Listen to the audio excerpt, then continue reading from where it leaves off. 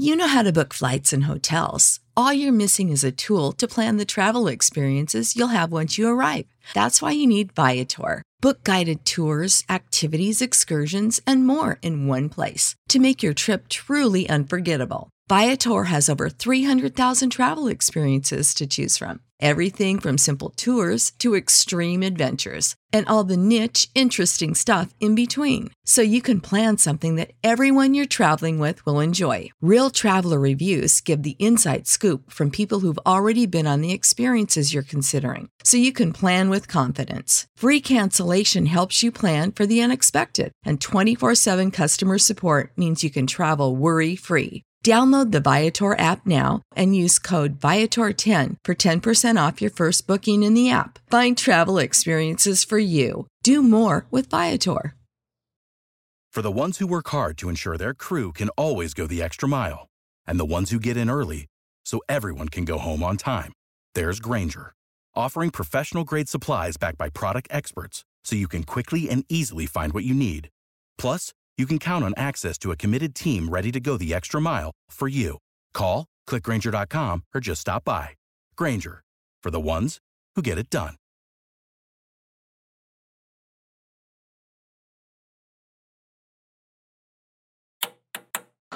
With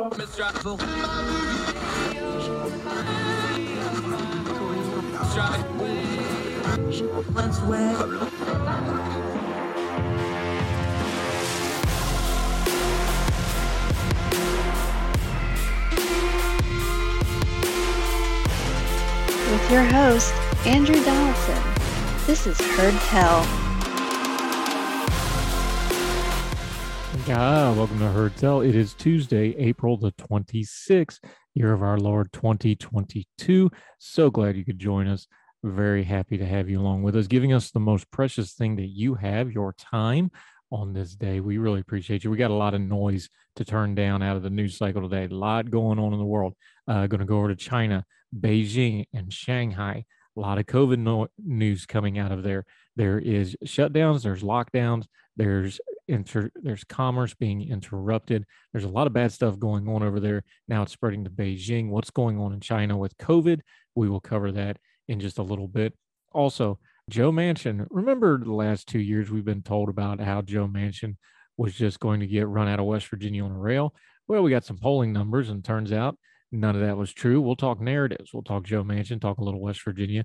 You know, I like to talk about West Virginia. We're going to do so in just a little bit, cover Joe Manchin a little bit more. Also, ending the program, fun story, we're going to talk about the science of twisting off an Oreo and trying to get the cream filling to come off evenly, or which one of the two cookies does the cream filling stick to. MIT's on the case, one of the great institutions in our land. They've developed a device to try to test this. A little bit of a lighthearted story about Oreos and the Oreo meter. Yes, it's the thing, an Oreo meter. We'll cover that a little bit later on the program. Great guest today, David McGarry. He's got a piece out where he's writing about a surveillance program, more privacy concerns, more law enforcement outreach concerns. This time it involves money wire transfer companies like Western Union and others, especially down along the southern border.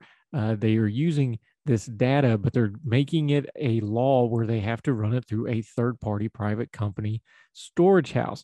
And then they go and collect the data from that storage house.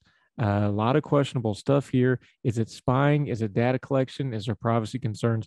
David McGarry from Young Voice is going to join us, explain all that to us. Just yet another one of these running issues where we're going to have to keep an eye on things like law enforcement and technology and where it overlaps, find out where people's rights are and are not being violated. But first, let's start with some media news. Folks spent all day. Now, I spent way too much time on Twitter. I will admit it. I've told you, I love my Twitter account. I love the interaction. That's what got me into writing, got me into doing radio, and got me into doing this program, Heard Tell. That all started with getting a Twitter account and making friends and doing things like that. So I love Twitter. Elon Musk has apparently agreed in principle, and Twitter has agreed to it, to sell Twitter to Elon Musk. And everybody has absolutely lost their freaking minds on Twitter. Let's start with some perspective. Twitter is only about 20% of the American population has a Twitter account, and even smaller slice of that is active on Twitter. And we have data something like 85% of all tweets come from a very, very small percentage of content providers. And then the rest of it is just amplification, people retweeting it, commenting on it, things like this. It's an echo chamber inside of an echo chamber. Now, having said all that, we talk about Twitter not being real life. That is true, but Twitter is influential because of the people who are on it, especially media people. One of the reasons I'm on it, because I interact with those folks. I do this program like this. A lot of the media folks are on Twitter, so it has an outside influence. It's both the headwaters and the end tail rapids of the information river that flows through our news media.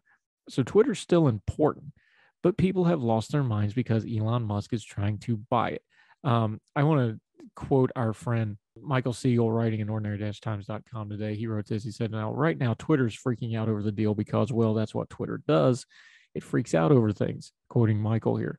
"But as noted in the New York Times, it will be some time before this deal finally closes, and there are a number of hurdles Musk has to clear before he swaps $45 billion in imaginary Tesla value for $45 billion in imaginary Twitter value. The consensus seems to be that this is great for the right wing and bad for the left wing," reading from Michael Siegel here.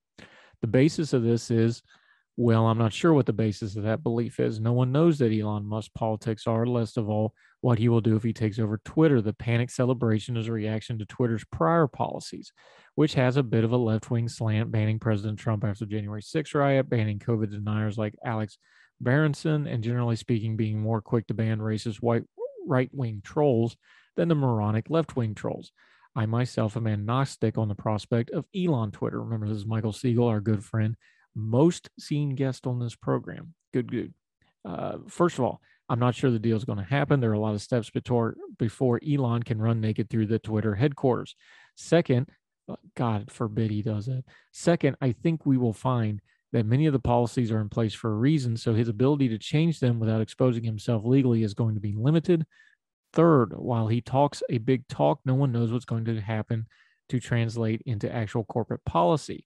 I don't think even Elon Musk, having finally caught the car, knows what he's going to do with it. If I were a betting man, this is Michael Siegel writing in ordinary-times.com, I would be on marginal changes that leave right-wingers disappointed and left-wingers relieved. But ultimately, this is a very inside baseball thing. While Twitter has a lot of power in the media, its reach into the real world is extremely limited.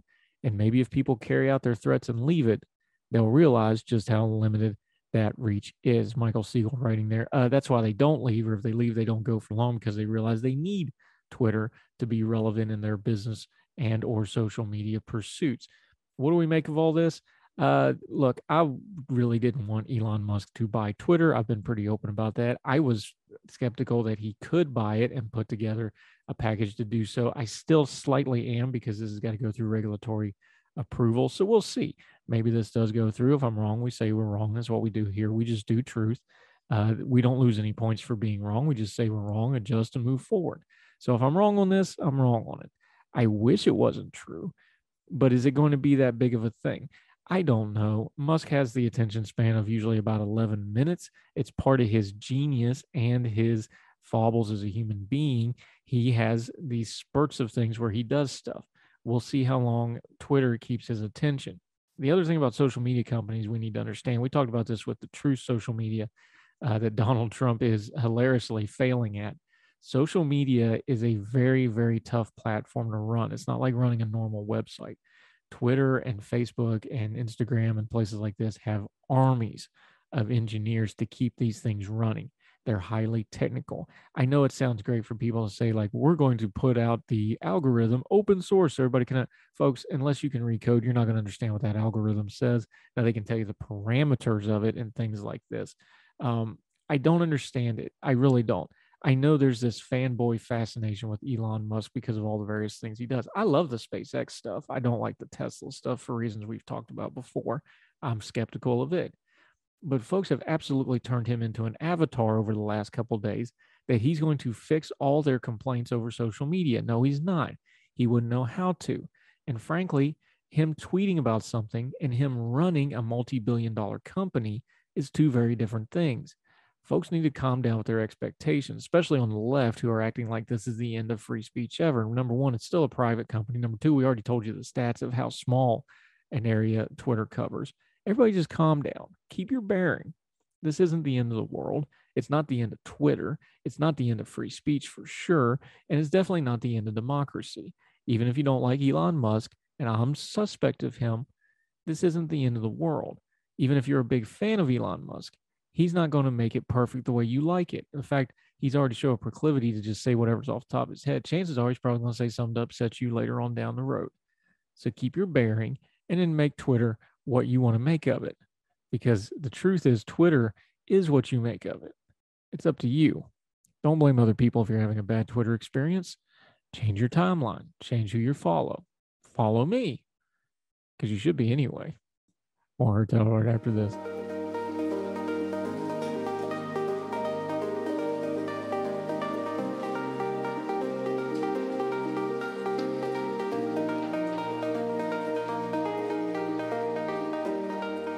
Welcome back to Hertel. I'm Andrew Donaldson. Thank you for staying with us. Let's talk narratives for a minute. Now, that word just gets abused and used and thrown around, but it is true. News media has narratives, especially with social media. Once you put those two things together and you start chasing things like trends and going viral and things like that, narratives definitely are a real thing. It gets in people's heads. People, call it common, call it whatever you want to. But once the general consensus becomes something specific, it's really hard to get people off that thing.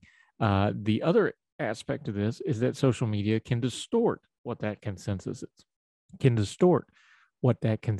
is, and it doesn't always make it reality. So over at Morning Consult today, something very interesting, something a little near and dear to my heart because I've written about it a whole bunch, including in Washington Examiner magazine, that people reacted to. But Senator Joe Manchin from the great state of West Virginia. It's so funny because I was just in West Virginia visiting some family, and we were discussing this very item. Now, the internet told us that West Virginia was mad at Joe Manchin, that West Virginia was going to run Joe Manchin out on a rail because he wasn't supporting Build Back Better, and he wasn't progressive enough, and he wasn't a good enough Democrat, and go pick whatever narrative you want from the last 2 years. Joe Manchin's a horrible, wicked human being, according to some folks, because he was not supporting the president's agenda. Now, there's two sides of this. Is sure, if you're a Democrat, and especially if you're more progressive than he is one of the more conservative Democrats in national office, I can see where you're frustrated with him. I get that. The other part of that is I always want to ask these people, they're like, well, throw him out well, he's the only Democrat that's going to win a Senate seat in the state of West Virginia. Would you prefer to not have control of the Senate? They never seem to answer that portion of that equation, but nevertheless, let's move on. Senator Joe Manchin, reading from Morning Consult here, has faced the wrath of progressives nationwide during Joe Biden's presidency for killing a range of domestic agenda items on voting rights, social spending programs, and climate change. But at home in West Virginia, Morning Consult political intelligence data suggests the moderate Democrat knows exactly what he's doing. In surveys conducted between January and the end of March, 57% of West Virginia voters approve of Manchin's job performance, up over 40% from the first quarter in 2021, the biggest increase of any senator over that time frame. There's some charts here, by the way, if you want to go to morningconsult.com, you can read this for yourself. Manchin's double-digit approval rating improvement over the course of Biden's tenure is a rarity when it comes to other incumbents. Just three of them, John Tooney in South Dakota, Lisa Murkowski in Alaska, and Alex Padilla out in California. By the way, Murkowski's running for re-election, and Padilla was appointed. He took Vice President Harris's Senate seat when she was elected, have seen comparable improvement in their standings. Where Murkowski saw upticks among independents and Republicans, Tooney received improved marks across the board, and Padilla standing out better due to more voters becoming aware of him. Remember, he was appointed. Manchin's boost stands out due to the dramatic shift in the coalition supporting him, which has reddened to a staggering extent. I cover this in Washington Examiner. I've also wrote about it for Arc Digital and a bunch of other places. You can go and find my writing on it. West Virginia is a special case. West Virginia was cobalt blue for over 100 years, and when it went red fast. Remember, if you go back a little bit, Al Gore losing the state to George W. Bush was considered a shock. It was kind of his Wisconsin with Hillary back in 2016 moment. He took it for granted, didn't get it. Why is that a big deal? Well, if he has those 5 electoral votes, None of that Florida recount stuff happens. It was a state he was expected to win. He didn't. West Virginia has voted for a Republican president ever since. And now everybody except Joe Manchin at the national level, including the governor and both houses of the legislature, are Republican. That shift came in under 20 years. More for other times, but you can go read all my writing about it. It's a complicated thing, but it happened and it's a unique situation. And Joe Biden is surfing that, trying to stay on top. That's the background for a lot of this. So when they say that it's changed and reddened, they ain't lying. Back to the piece. Morning Consult. Manchin's increased popularity is driven primarily by Republican voters. 69% now approve of his job performance, doubling his rating from the first quarter of last year when it was 35% approval. Most of that improvement has come since the third quarter of 2021, before he killed the Democrats' Build Back Better domestic policy legislation. While Manchin has made up ground on the right, he angered West Virginia Democrats, 54% of whom now disapprove of him, up from 32% around this time last year. However, he's also made large gains with independents over that time frame, with an approval rating going from 31 to 50%. It turns out Joe Manchin knows more about West Virginia voters than D.C. strategists, said former Manchin aide Joe Knott. The amount of interactions he has with his voters, I don't think, can be paralleled by the other members. Manchin's numbers in West Virginia stand in contrast to those of Senator Christine Sinema, the Arizona Democrat who has joined Manchin in blocking key pieces of Biden's agenda. Despite a similar coalition shift, her approval rating has dropped to 46% to 44%, while the share who disapproved increased from 35 to 42 due to souring among Democrats and a lack of bounce among independents. For Manchin, the increased support from the other side of the aisle could come in handy, as he is said to be plotting a 2024 re-election campaign in the state Biden lost by nearly 39 points to former President Donald Trump.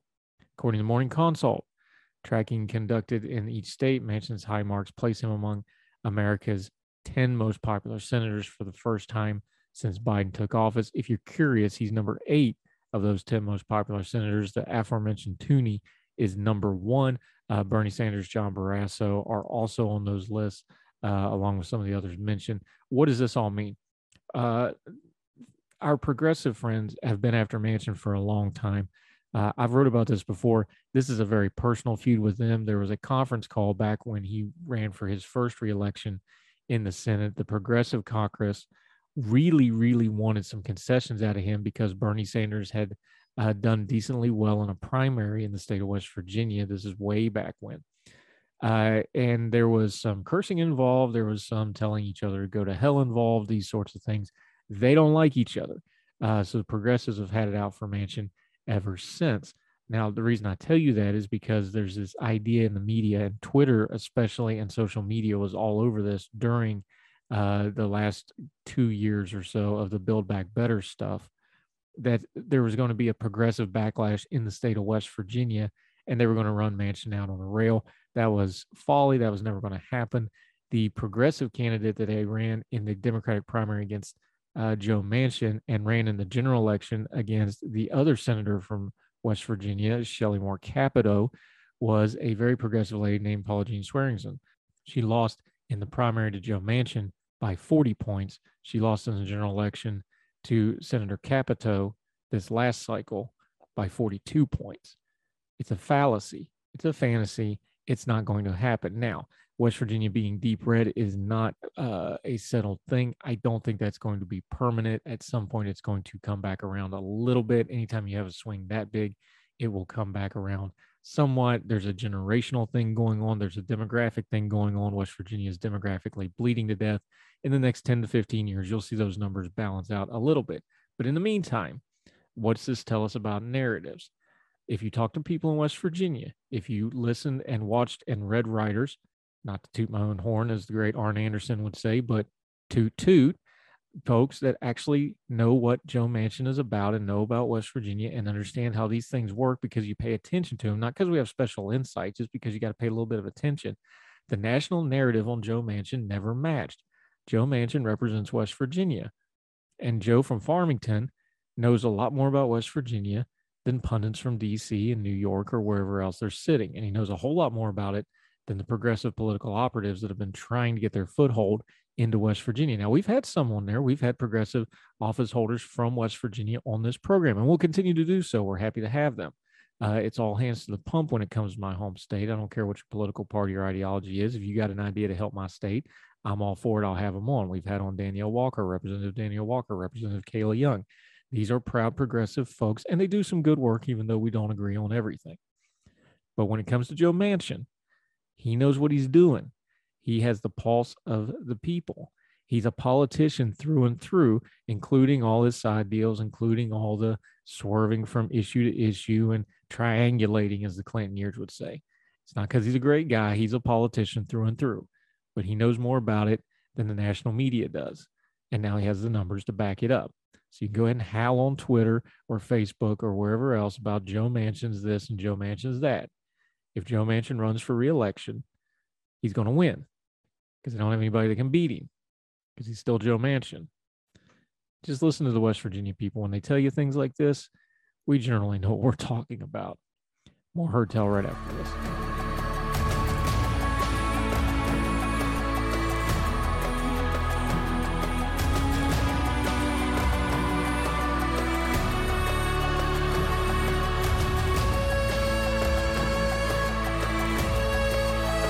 Welcome back to Heard Tell. Okay, this may come as a shock to you. Some of you may need to sit down for this, especially those of you out in overflow that couldn't get into the service. The government might be spying on us again. We're going to go to another one of our Young Voices contributors all the way out in Los Angeles, California. David McGarry, how are you, sir? I'm doing well, sir. Thank you so much for having me on. Thrilled to have you. He's another one of these great Young Voices contributors that we're so proud to partner with. He's written all over the place, American Spectator, other places that you'll notice. This particular piece comes out of the Center Square, though. And just to kind of set it up for us, David, this is not a new thing, but this is kind of a new take on it.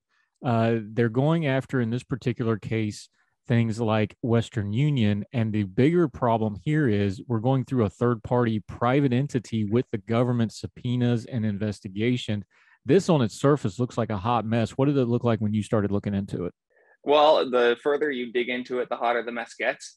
The government is forcing these credit transfer businesses like Western Union to provide an incredibly wide set of data to a private entity that basically compiles and holds on to this data for law enforcement agencies across the country to access without any kind of warrant or supervision.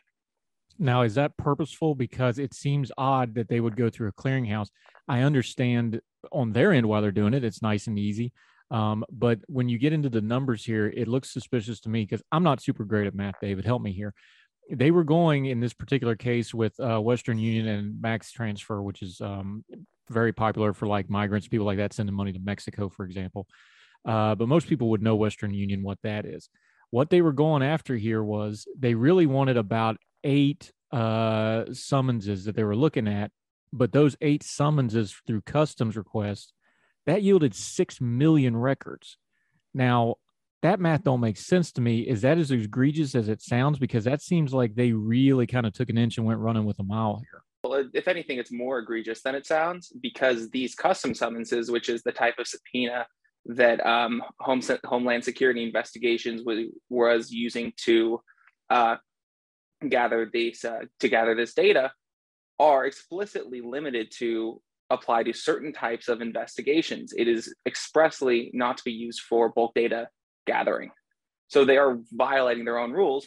And although, of course, the government insists that all of its actions were above board and nothing was done that was wrong, all that it took to stop these activities was one letter from Senator Ron Wyden of Oregon inquiring after this, and suddenly all of this activity was shut down. Now, there's sins of omission and commission. Isn't it kind of looks on the reason this wasn't illegal is just because nobody thought to write a law about it yet? Is that kind of the take you took on it? And then as soon as if they quit that quick, they knew this was probably shady and were doing anyway. So yeah, it's probably not in the letter of the law, but that's just because nobody had actually tried it before. Is that kind of the feel you got with this? Well, I'm not sure about that, to be completely honest, because there's still a lot that we have to find out. Exactly who at HSI headquarters knew about this and when is still a little bit up in the air. We know for a fact that the agents involved with this behavior were not actually going through the prescribed legal and privacy reviews that they're supposed to complete before they open or before they take these kinds of actions. So might it possibly technically be within the letter of the law? I doubt it. Small chance. But as I said, they violated their own regulations to get to this point. So it doesn't seem to me as if they're acting legally. Yeah, David McGarry joining us from Young Voices. All right, you already mentioned it, so let's talk about it. Ron Wyden, senator from Oregon, he's the one that got involved with this. How did he get involved with it, and what was he actually doing that led up to him looking into this and getting? Was it a constituency thing? Was it an investigation thing? How did that happen?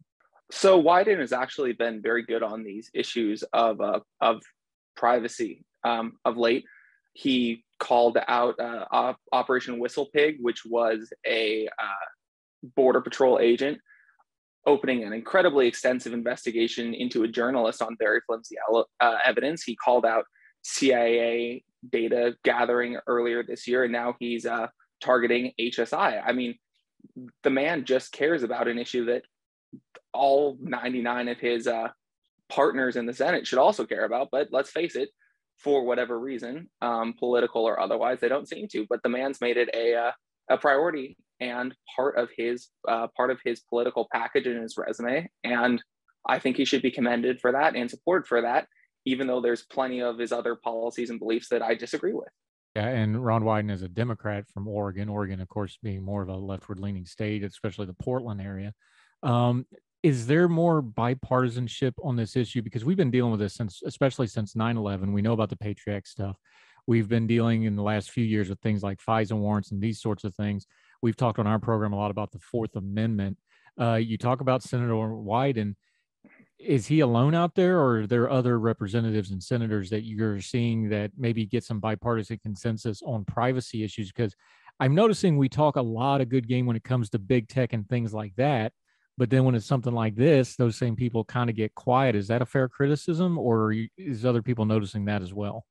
No, I think that is spot on right there. And I think much of it comes down to the fact that our politics is partisan, not only in the ways that people view themselves, but in the issues that they pick to prioritize.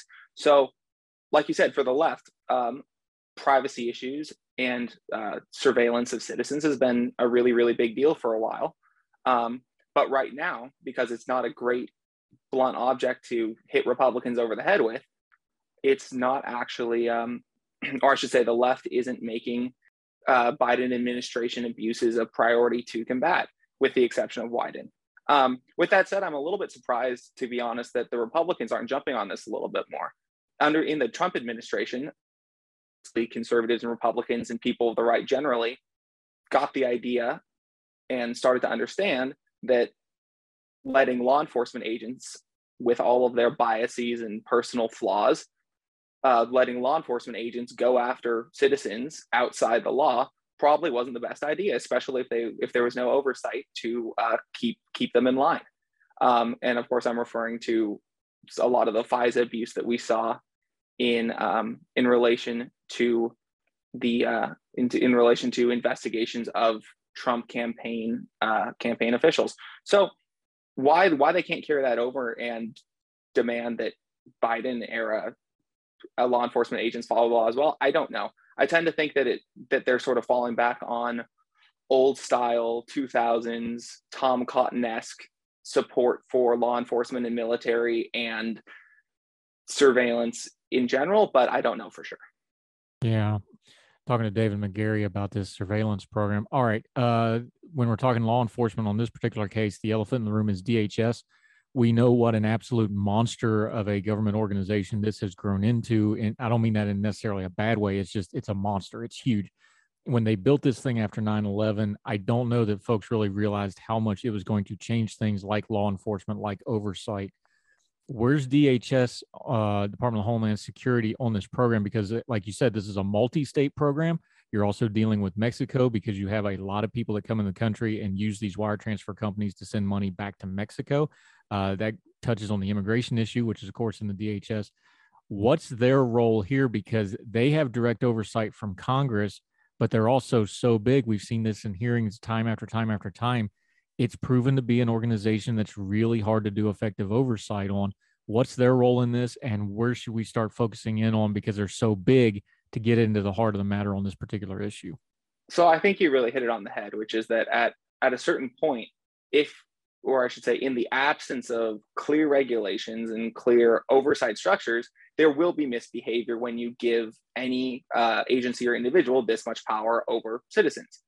And actually, that's something that Wyden mentions in his letter, that these custom summons have been abused routinely in the past, that we know this has been the subject of inspector general reports, yet for one reason or another, probably because there's not enough institutional incentive to make the brass care about it, these reforms have not clearly been implemented throughout the agency. We continue our conversation with David McGarry right after this on Hartel. Sick of being upsold at gyms? My guy, you're currently a base member? For $90 more, I can upgrade you to our Shred membership. For $130 more, you'll be a Swole member. And for just $300 more, you'll reach Sweat Platinum. At Planet Fitness, you'll get energy without the upsell. Never pushy, always free fitness training and equipment for every workout. It's fitness that fits your budget. Join Planet Fitness for just $1 down and $10 a month. Cancel anytime. Deal ends Friday, May 10th. See Home Club for details.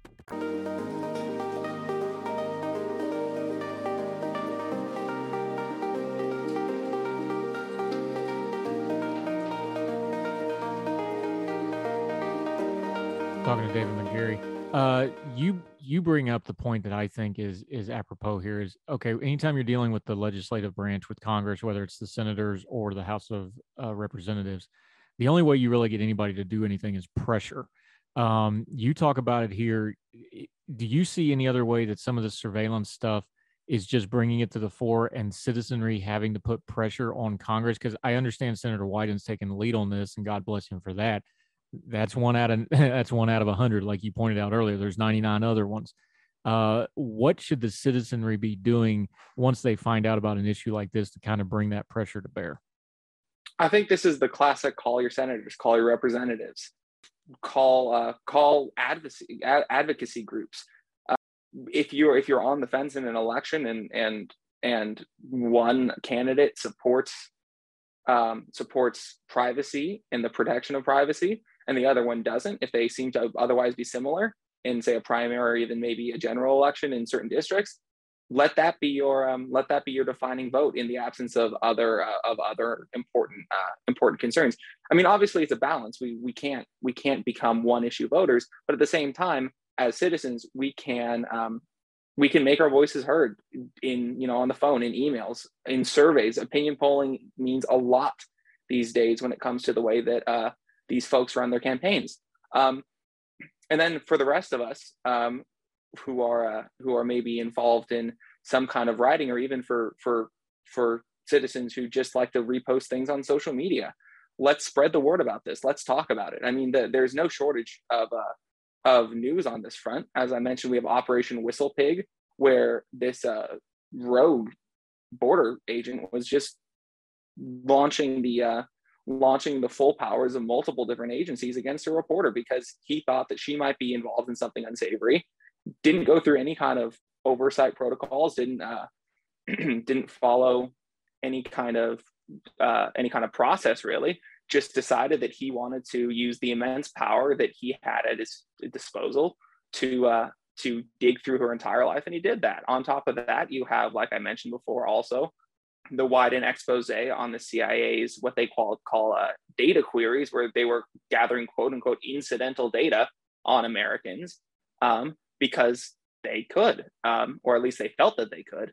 And then now Cato is involved in some FOIA lawsuits, to get the FBI to disclose more information about these informal, basically investigations. Of course, they don't call them investigations, but basically the FBI has been launching investigations into all sorts of political groups that they perceive to possibly be threats, and they found a workaround that they feel will allow them to get away with it. And until someone somewhere says something they're going to keep doing it. And I think that people like Wyden are really kicking the ball off, and it's our job to support them and spread the word. Let me ask it this way: has the word privacy gotten too buzzwordy? Have we got to the place where it's not having the impact it should when we talk privacy issues, and maybe we should focus a little more like, this is a law enforcement issue. Like, okay, this is data collection and privacy and a law enforcement issue, and separate that from when we're talking about something like big tech, where you're talking about consent agreements and third parties, and it's a little bit different beast. Do you think the buzzword is getting in the way here a little bit, where people just hear privacy and they're like, oh, another privacy thing? Should we be more specific in our language when dealing with this issue? Like, look, this is a law enforcement issue. This affects a lot of people. This is a digital copyright issue. This is going to affect you in a different way. Would that specificity be helpful here? Because I wonder if we're not just making a lot of white noise about privacy, and we're kind of losing folks when we're trying to talk about really important issues here. Yeah, I couldn't agree more with that. Like I pointed out at the end of my piece, spying in the 21st century isn't the sexy cloak and dagger James Bond driving away in a fast car and leaving an explosion behind you. It's someone sitting at a desk in some basement office, typing in some kind of search query, or going through filling out the legalese of a subpoena or what have you. These are little specific actions that, like you said, we should be more specific about, explaining exactly how certain agencies in the government are snooping and spying on citizens. Like I was saying before, there's so many examples of these abuses, and we have an idea of spying, or of government surveillance rather, as what I call big brotherism. And if you've read 1984, which I assume you have, and a lot of the people listening have as well, most of Big Brother surveillance come from a single method of basically putting cameras in as many rooms as possible. But that's not the way that surveillance works in the real world in the 21st century. It's much more of death by a thousand cuts. There's so many little ways that the federal government has access to your private life and your private details that essentially, if it wants to, for whatever reason that it sees fit, it can indeed intrude on you. David McGarry, outstanding stuff on this. We'll have you back on because this issue's never going to go away. It's just going to get worse and worse, I'm afraid. Till we have you back on the show, though, let folks know where they can follow you, what you got going on, and how they can keep track of what's going on in the world of David McGarry. Yeah, please follow me on Twitter at David B. McGarry. Also follow my work with Young Voices. You'll find my profile on the website. I'm writing and getting published consistently on privacy issues, on tech and personal security issues. So I would love to get my message out as far and wide as possible, and I can't wait to come back on. This has been a lot of fun. Yeah, anytime. That's McGarry with 2 R's and an A, McGarr. Not like them other McGarrys that spell it differently. Make sure you get it right. David McGarry, great stuff today, my friend. Appreciate your time, sir. Thank you so much, sir.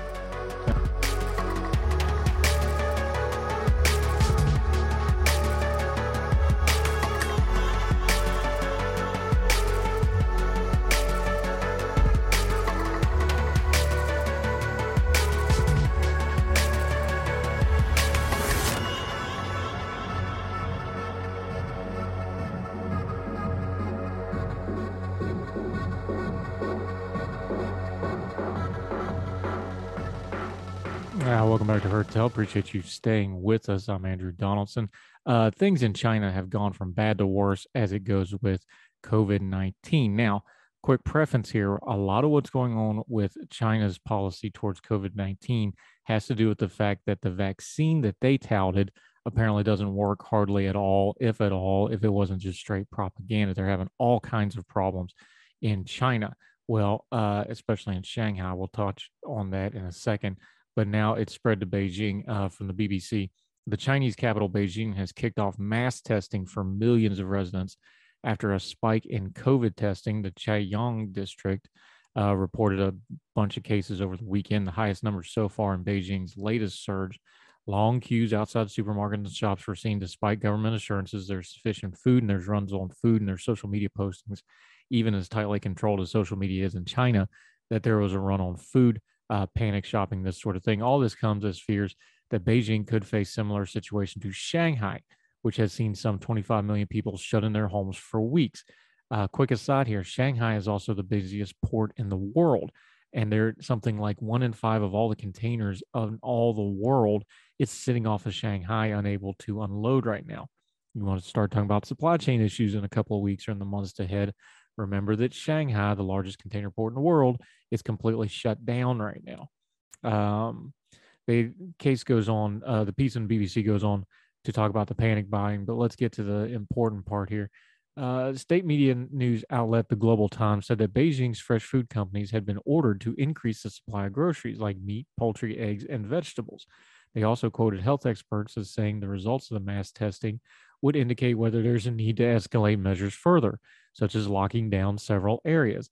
Separately, Pang Zhijiao, deputy director of the Beijing Center for Disease Prevention and Control, told state media outlet China Daily that the number of cases in Beijing is expected to increase in the following days. The latest outbreak in Shanghai, first detected in late March, has seen more than 400,000 cases recorded so far and 138 deaths. Some of the measures, listen to this. This is absolutely bonkers to us in America, where we talked about mask mandates and we talked about lockdowns. We didn't actually have lockdowns here. We just had restrictions. Listen to what's going on over there right now, today. Some of the measures from the BBC again, the Chinese authorities have enforced include placing electronic door alarms to prevent those infected from leaving and forcibly evacuating people from their homes to carry out disinfection procedures. Some in lockdown areas of Shanghai say they've been struggling to access food supplies and forced to wait for government drop-offs of vegetables, meat, and eggs. Green barricades have also been erected overnight in parts of Shanghai without prior warning, effectively preventing residents from leaving their homes. In contrast to many other countries, China is pursuing a zero COVID strategy with the aim of eradicating the virus from the country completely. While officials managed to keep infection levels relatively low at the beginning of the pandemic, hold on one second, that's probably a lie. We know for a fact they were lying and covering all this up, not only their culpability in this crisis to start with, but they were also jiggling all their numbers. We also know that they were pressuring the World Health Organization to make sure that China didn't get blamed for any of this, whatever the culpability is, and we're probably never going to learn the truth to the origins of the COVID-19 outbreak. So the idea that they had it together at the beginning, that's a bald-faced lie. It's a Chinese propaganda lie, and it's one that every time we see it, we're going to call it out, because the Chinese people can just disappear people and weld people into their homes and get the numbers to whatever they want. So don't buy that number for a second. Back to the piece. Later lockdowns have struggled to contain recent, more transmittable variants of the virus. In other parts of China, outside Shanghai and Beijing, more than 20 cities, home to more than 30 million people, are under lockdown. In some cities, such as Sanyai, probably not pronouncing these right, just bear with me, folks. In the south, people can only enter or leave with a negative COVID test less than 48 hours old, along with a green code on China's COVID app. Jiangsu province, where there's more than 80 million people, closed 129 highway toll stations and 59 service centers for a period earlier this month. The Minister of Transport says that 11 highway toll stations and 27 service centers remain closed across the country, down from the 677 stations and 337 centers on the 10th of April. What's the story here? The story is China's vaccines did not work. China's zero COVID policy does not work, and they are desperately trying to control something they have very little control over. And the problem they got is when you start having things like runs on food, you can only jiggle that so much before it starts showing up in things like social media. Even as tightly propaganda controlled as Chinese media is, this stuff's getting out, which also means that what they're actually admitting to is probably far, far worse. So a lesson here for us in America and in the Western countries that have done a little bit better with COVID as of late: don't get arrogant. We had vaccines that worked. We had multiple vaccines that worked. We had some policies that caught up. Hopefully the worst of COVID-19 is behind us, but we should still have a little bit of humility to it. People have to take care of their own business. They have to take their own precautions. They have to see to the vaccines as best as for them and their families. and move along with things. One thing that we have learned, whether it's China or America, just a top-down, one-size-fits-all COVID policy is never, ever going to be effective to get you to zero COVID. There's no such thing. There's no such thing as a one-size-fits-all top-down policy that fits anything, especially a disease that can mutate and change. And also, something we always harp on, whether it's COVID or financial or anything else, government accountability. The Chinese government, under the auspices of the Chinese Communist Party, has no accountability. They pretty much do whatever they want, and people are dying for it and paying the price with their health. We should be careful with our own government here in America or wherever you're listening to this, that your government stays accountable, because there's a lot of lessons from the past crisis that we should learn. I'm pretty sure we haven't, and we're going to be unprepared for the next crisis like we were for this one. More Heard Tell right after this. Now let me see you go off like a bomb.